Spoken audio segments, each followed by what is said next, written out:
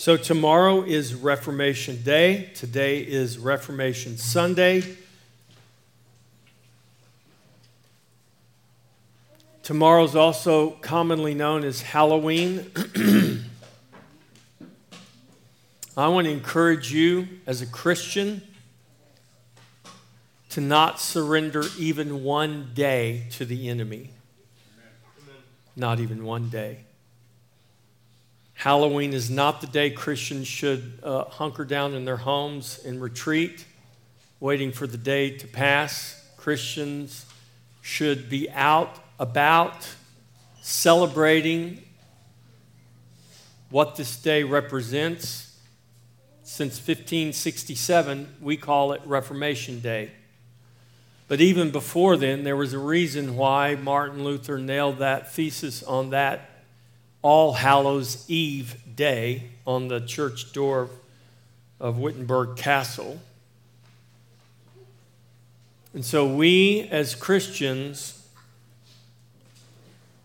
celebrate Christ and the victory of Christ, and that victory of Christ has vanquished all of our enemies. Amen. Even the ones the world and fearful Christians like to point out on Halloween. They're vanquished. We don't even know their names anymore. We don't even remember them anymore. Why? Because this is and tomorrow is the day the Lord has made, and we should rejoice and be glad in it. So, you kids, I hope you mock death and the forces of darkness tomorrow, that day called Halloween, and celebrate the victory of Christ over death. Amen? And over the forces of darkness. Today is Reformation Sunday. It marks that day 505 years ago on October 31st, 1517, when Martin Luther nailed his 95 Theses to the castle door of Wittenberg in Wittenberg, Germany. October 31st became Reformation Day, I believe 1567, somewhere around there, maybe even before then. It's the day that marked the beginning of the Reformation of the church, which is more commonly known as the Protestant Reformation. Today, as we continue through Paul's letter to Titus, we will see that the doctrines of the Reformation did not begin with the words of Martin Luther. The doctrines that birthed the Reformation are the very doctrines found in the words of Scripture. It is the Word of God that brings reformation, and may He reform us again, even today, in His grace. Amen? Amen. Titus chapter 2, verses 11 through 15 is our text today. For the grace of God that brings salvation has appeared to all men, teaching us that denying ungodliness and worldly lust, we should live soberly, righteously, and godly in the present age, looking for the blessed hope and glorious appearing of our great God and Savior, Jesus Christ, who gave Himself for us, that He might redeem us from every lawless deed and purify for Himself His own special people, zealous for good works. Speak these things, exhort and rebuke with all authority. Let no one despise you. This is the word of the Lord. Thanks be to God. Father, we thank you for your word today. We thank you for the gospel. And Lord, we ask that you would, by your Holy Spirit, take this good news and mold us and shape us. Lord, let our minds be renewed to your truth by your Spirit, that we would be a people conformed to the very image of the Son of God, that we would be a witness to you in this earth of your glory, testifying to the grace that has brought salvation, that grace that has appeared to all men, that grace who has a name, and His name is Jesus Christ. We thank you, Father, in that name, in the name of Jesus. Amen. As Reformed Protestants, we hold to what is known as the five solas of the Reformation.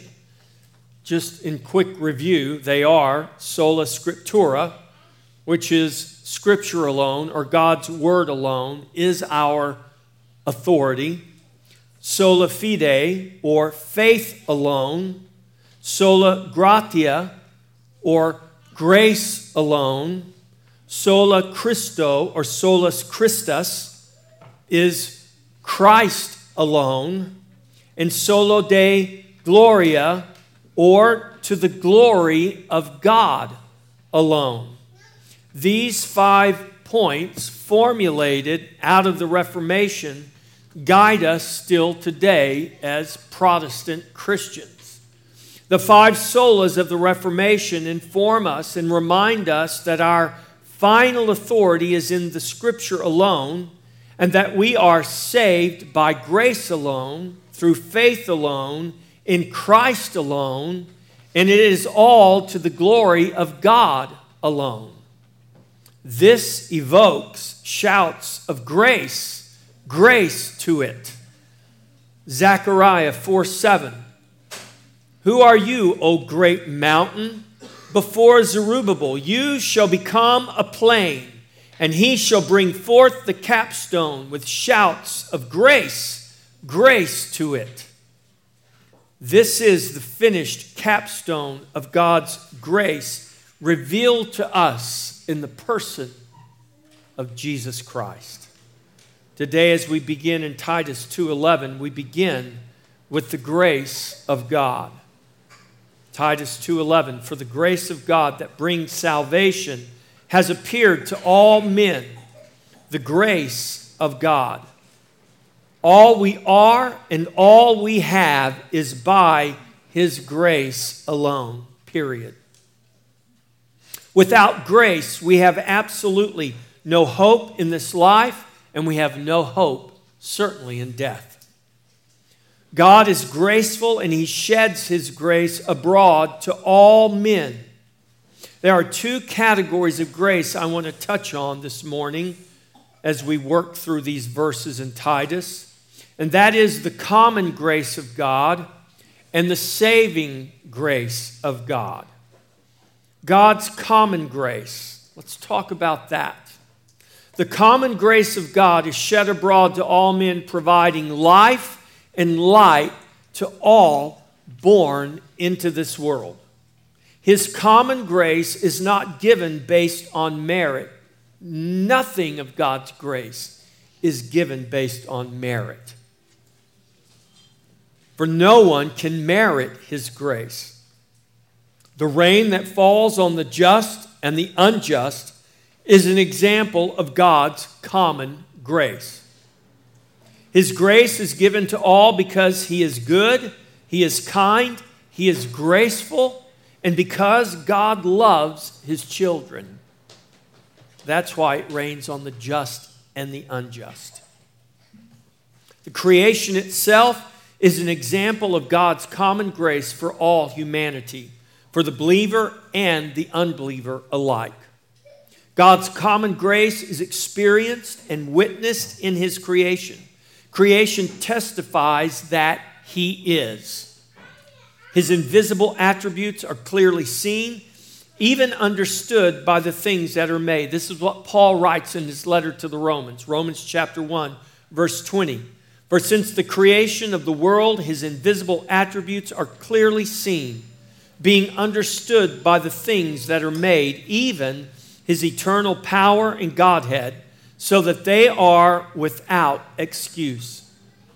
The Scripture teaches that His invisible attributes are not only clearly seen, but they are understood by the things that are made by Him. Thus, the creation itself even reveals His eternal power and Godhead. So it is said, the outward creation is not the parent, but the interpreter of our faith in God. Because of this graceful witness, Paul declares that all men are without excuse.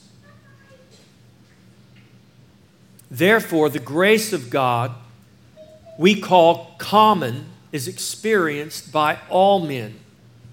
His invisible attributes that are clearly seen in the things that are made are part of His grace. The fact of His grace is a testimony to Him and not unto us. Psalm 115:1. Not unto us, O Lord, not unto us, but to your name give glory, because of your mercy, because of your truth. We all experience God's common grace. Every human being that comes into this world is a recipient, a benefactor of God's common grace. Let's talk about God's saving grace. Titus 2:11 again. For the grace of God that brings salvation has appeared to all men.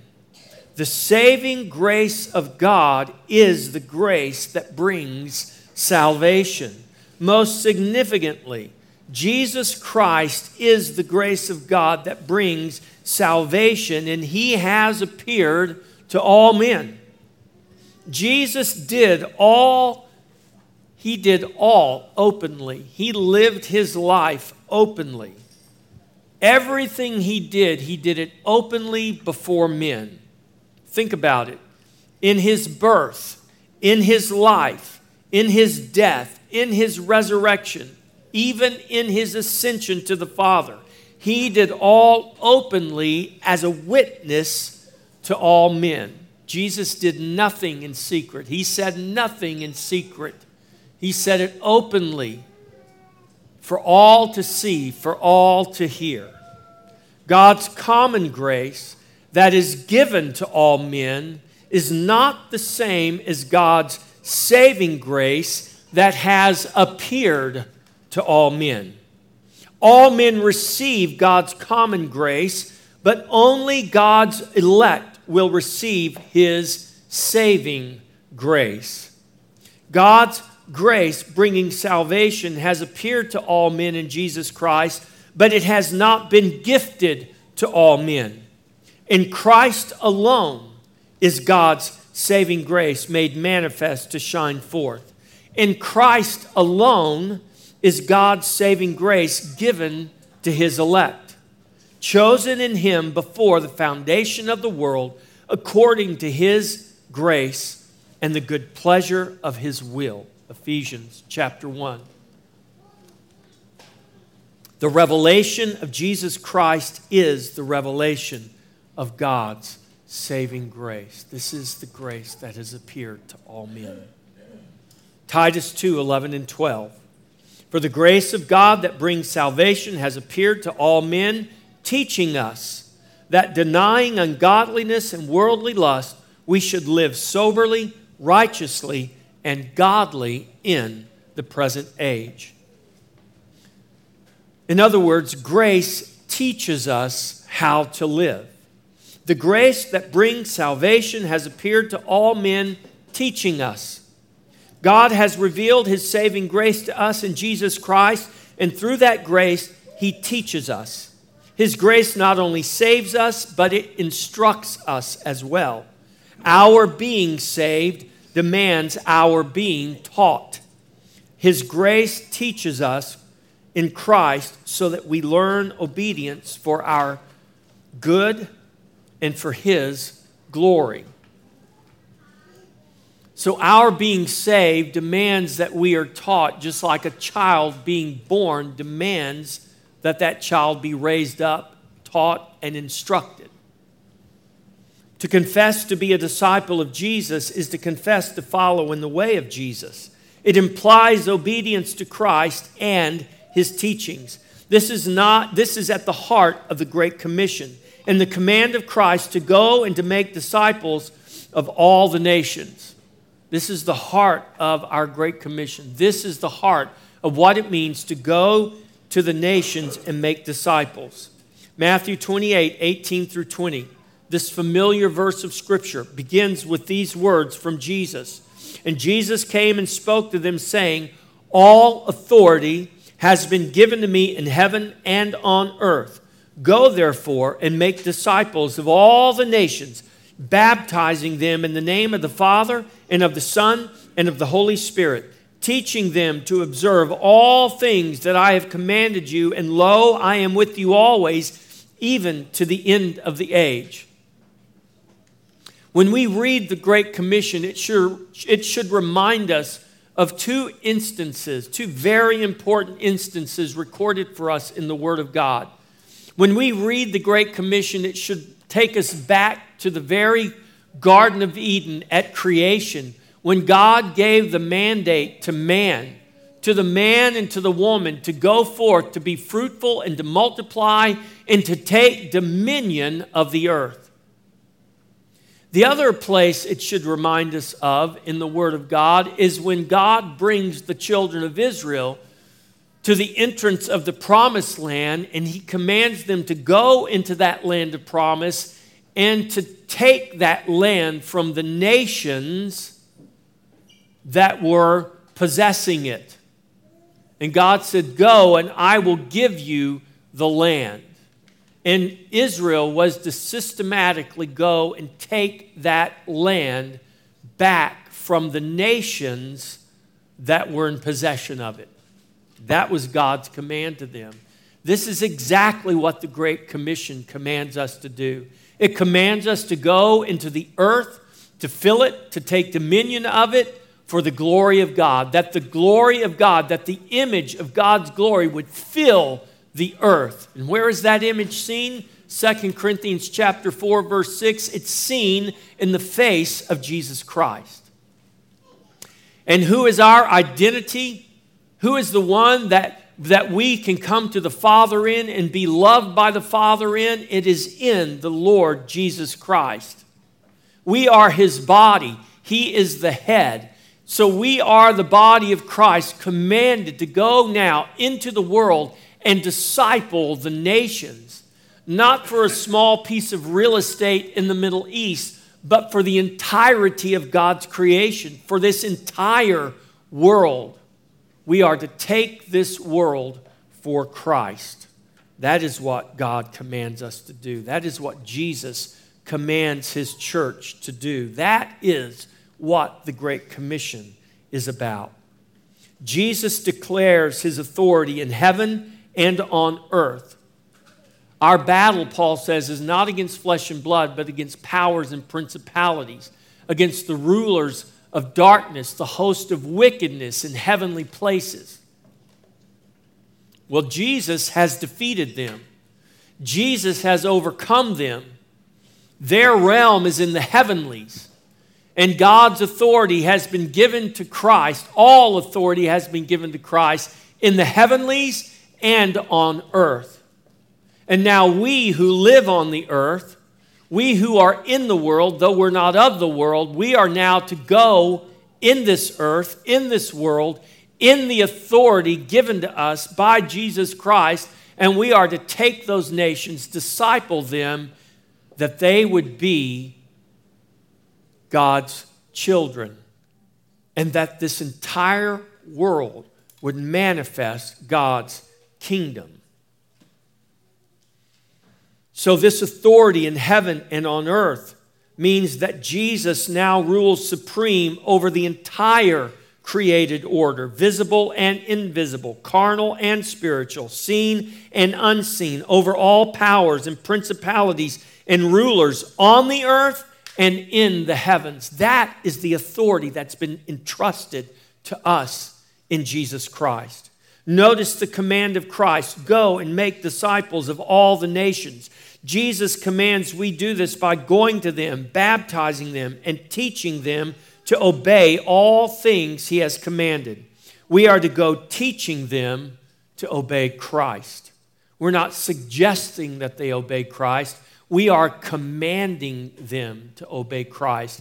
It's been said the gospel is not what we share with people. The gospel is what we proclaim and command to people. You'll never find the language in the Bible that we share the gospel. I can share my cake with you and you can eat it if you want to or not. No big deal. But the gospel is not something we share, and if you don't take it, no big deal.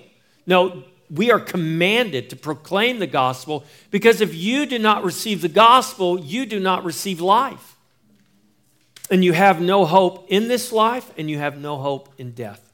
So God commands His church, His body, to go forth and command men that they believe in Jesus. Jesus commands we do this, teaching them to obey Christ. The grace of God in Jesus Christ has appeared to all men, teaching us that we are to be denying ungodliness and worldly lust while we are living soberly, righteously, and godly in the present age. That means in the daily things we do, we are to be learning and obeying and glorifying His name. In the daily things we do, we are to be living soberly, watchful, vigilant. We can't do that if we're not sober. And so God commands us to be sober. That's why I always tell people who ask me, not infrequently, Pastor, is it a sin to drink? No, it's not a sin to drink. It's a sin to be drunk. It's a sin to not be sober.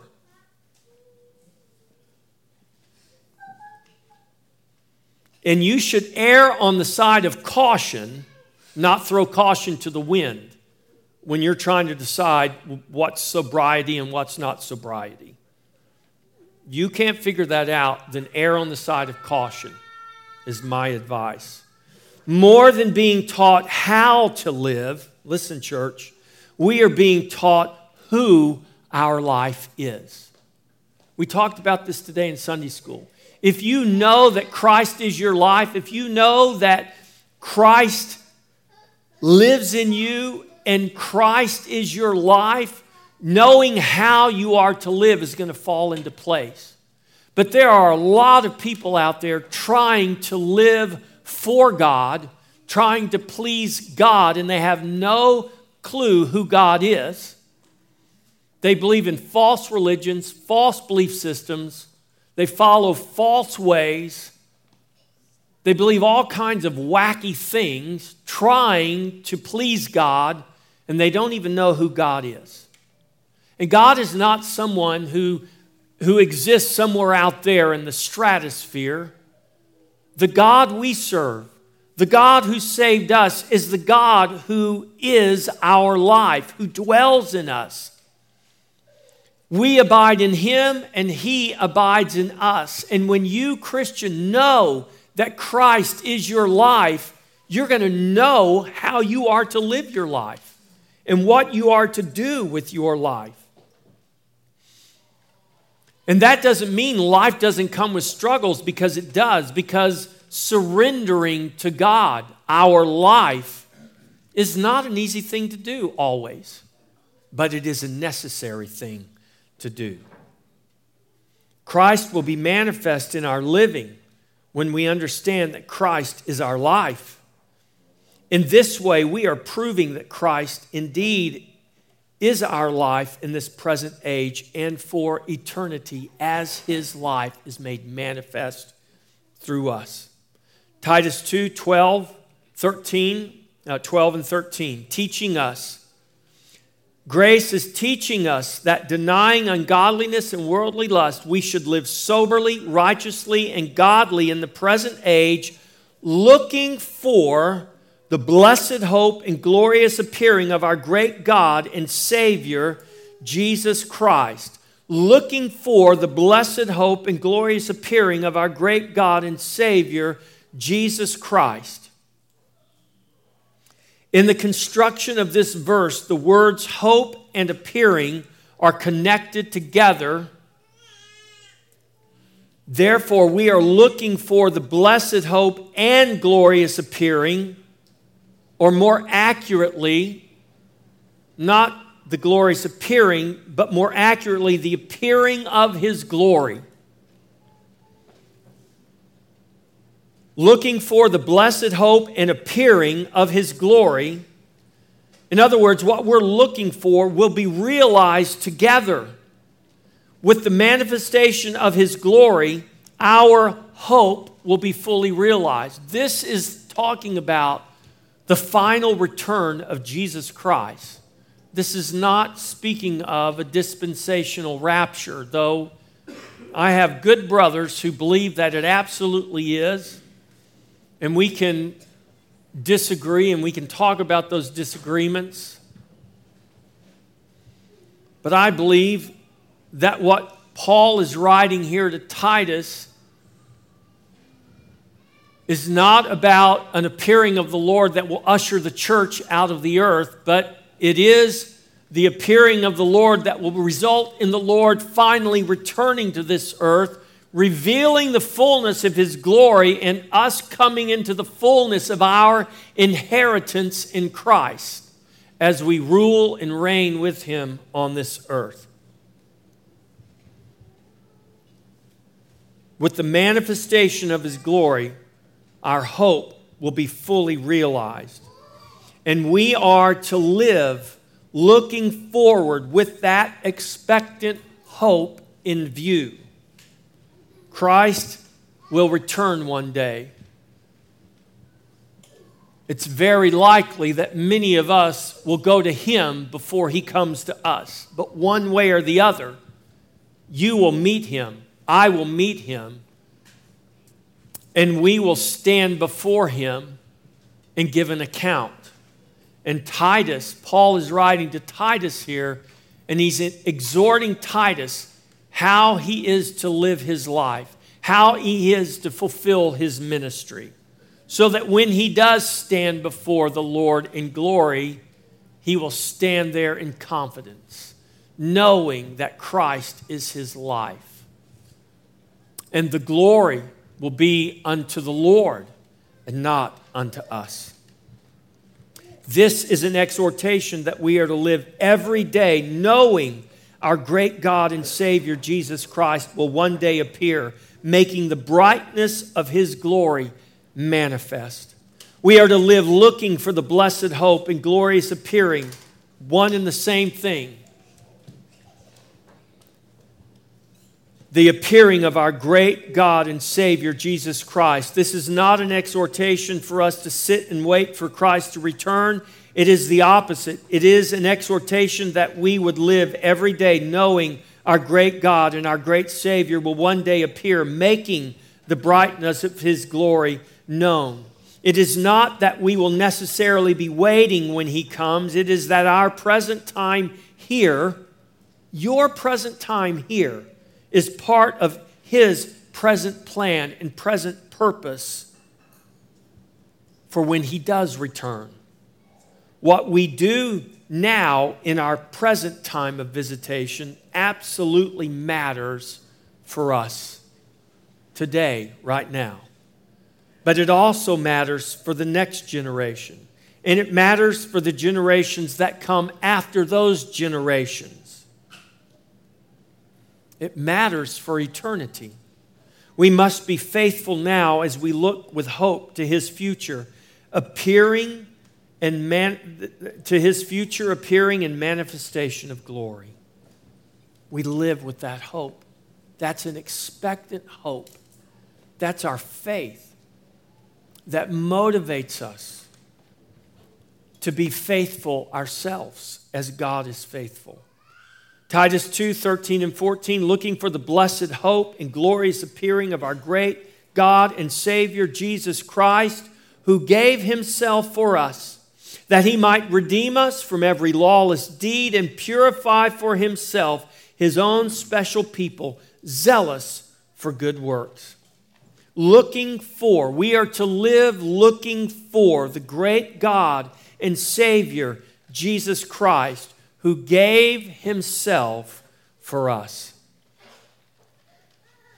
The Jews today are still waiting for their Messiah. To them, the Messiah is simply a king who is going to come and conquer all of their enemies and establish once again the glorious kingdom of David.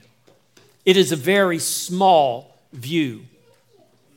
It's a very small view of God. It's a very small view of the work of God. We're not just waiting for the return of a king. We're looking for our great God and Savior, Jesus Christ, who gave Himself for us, who is the King of kings, who is the Lord of lords, who is indeed Lord of all.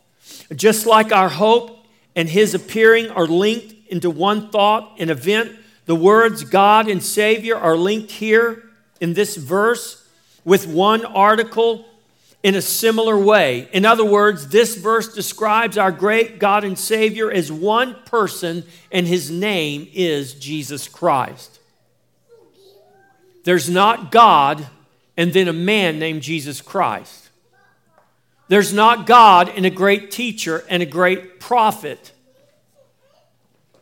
as Islam would teach, or Mormons would teach, or Jehovah's Witnesses, or any other false religion would teach. What the Bible is teaching here is that our God and our Savior is in one person. It is in the person of Jesus Christ. And Paul also writes that the fullness of the Godhead dwells bodily in him. In other words, the fullness of the Father, the fullness of the Spirit is found in the fullness of the Son, and vice versa.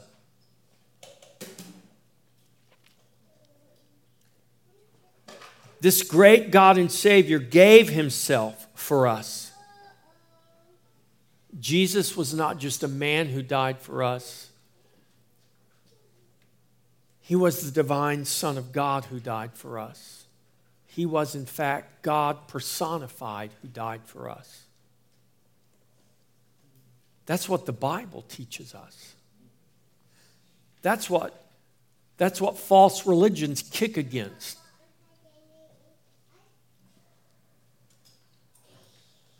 And why did Jesus give himself for us? Here's the good news. He gave himself for us to redeem us from every lawless deed.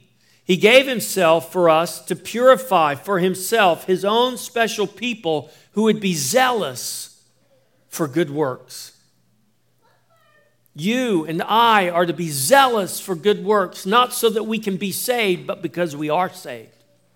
Not so that we can become children of God, but because we are and have been made children of God, because our great God and Savior gave himself for us that we would be made children of God. He redeemed us from every lawless deed. He purified us by his blood to make us his own special people, that we would be zealous for good works, not serving him from compulsion or threat or fear, but from a heart motivated in the very love that he has poured out and lavished upon us in Jesus Christ. It is by his grace that Christ has redeemed us from every lawless deed. It is by grace that he has purified us and made us his own special people. It is by grace that you and I can even be zealous for good works, much less perform them. What moves us must be love. And it is even grace that causes us to love him. The good news is that we love him because he first loved us. God, in his grace, is the initiator. By his grace, he has poured his love into our hearts and given us the spirit of adoption by which we cry out, Abba, Father. It is only by grace that you may cry, Abba, Father. It is not fear that motivates us, but love. Yes, the fear of the Lord is the beginning of wisdom and knowledge, but it is not fear, but love that bears up under all things. It's not fear, but it is love that never fails. It is love that must motivate us to obey and to speak these things. Titus 2:15. Speak these things, exhort and rebuke with all authority. Let no one despise you. Exhort and rebuke with all authority, Paul writes to Pastor Titus. Paul's command to Titus is to speak these things, not just the easy, socially acceptable things, but all of these things, even the hard things. Speak these things, exhort and rebuke with all authority. That means do not speak timidly, but speak boldly and courageously. Just as it means do not speak timidly, it does not mean speak rudely. It does not mean speak condescendingly. It doesn't mean that. But it absolutely means speak boldly and speak courageously. Don't speak out of your personal offense.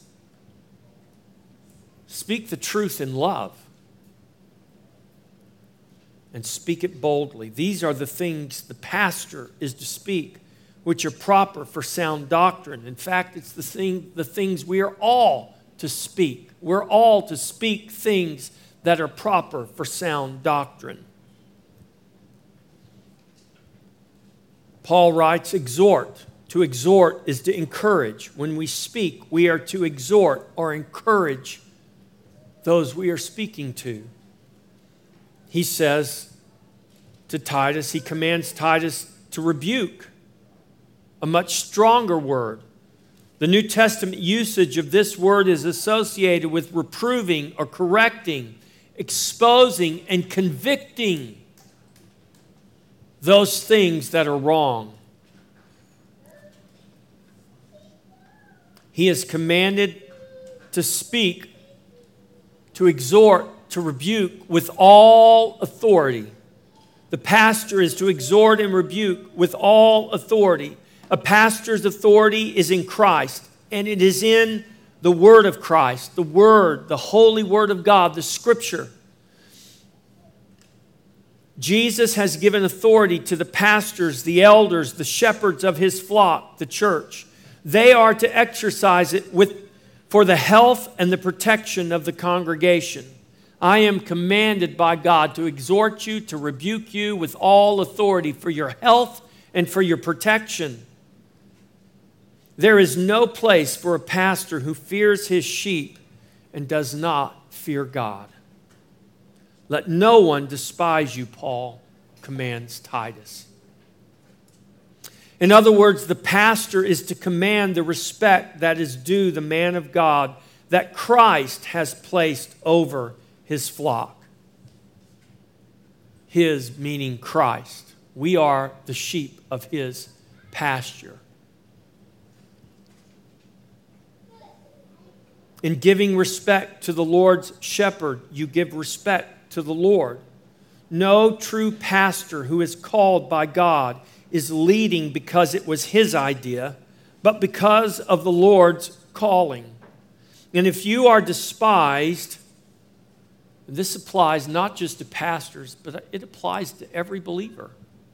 If you are despised, then know that you answer to the Lord and not to those who despise you. When they make light of your faith, when they dismiss it and they dismiss you as less than serious because you actually believe in a God and believe the Bible, as they despise you, don't be personally offended.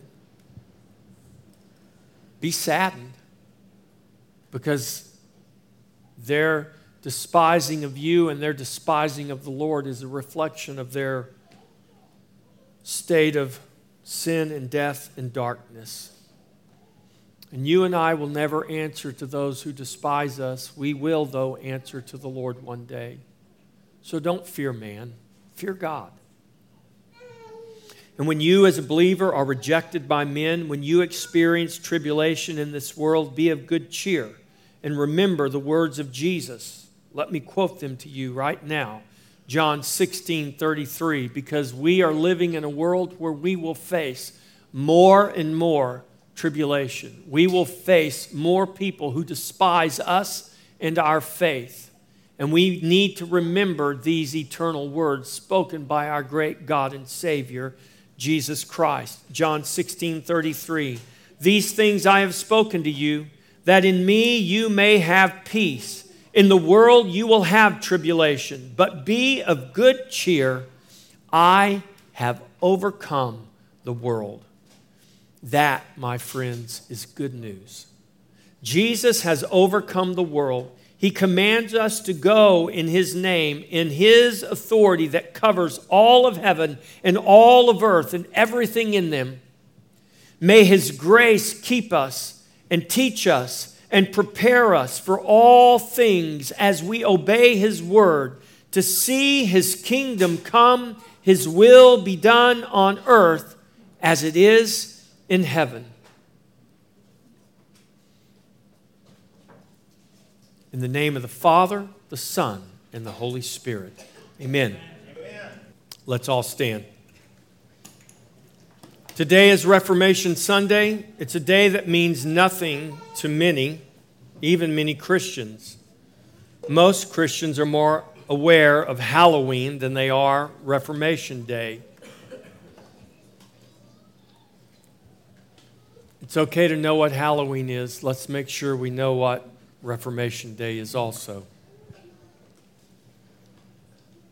Why? Because Reformation Day marks the spiritual victory over the forces of darkness that sought to hold God's people in bondage, using in most cases well-meaning servants of God submitted to lies instead of to the truth. We are facing the same temptation today. The lie is pervasive, and we are people who have and who know the truth. Let us proclaim that truth so that truth would set men free. By the way, that spiritual victory over the forces of darkness didn't happen at Reformation Day. It happened at the cross. And what Reformation Day really signifies and brings to our remembrance and reforms us to understand is the victory that God brought to us at the cross. And it is a victory over all of His enemies, seen and unseen. As the fathers of the Reformation were, let us be courageous and committed to the truth, even when it hurts. Let the Word of God be our final authority. Let us commit to proclaim a gospel that declares the truth, that we are saved by grace alone, through faith alone, in Christ alone, and to the glory of God alone. Let that truth evoke in us shouts of grace, grace to it. Now to Him who is able to do far more abundantly than all we ask or think, according to the power at work within us, to Him be glory in the church and in Christ Jesus throughout all generations, forever and ever. Amen. Amen. The Lord be with you.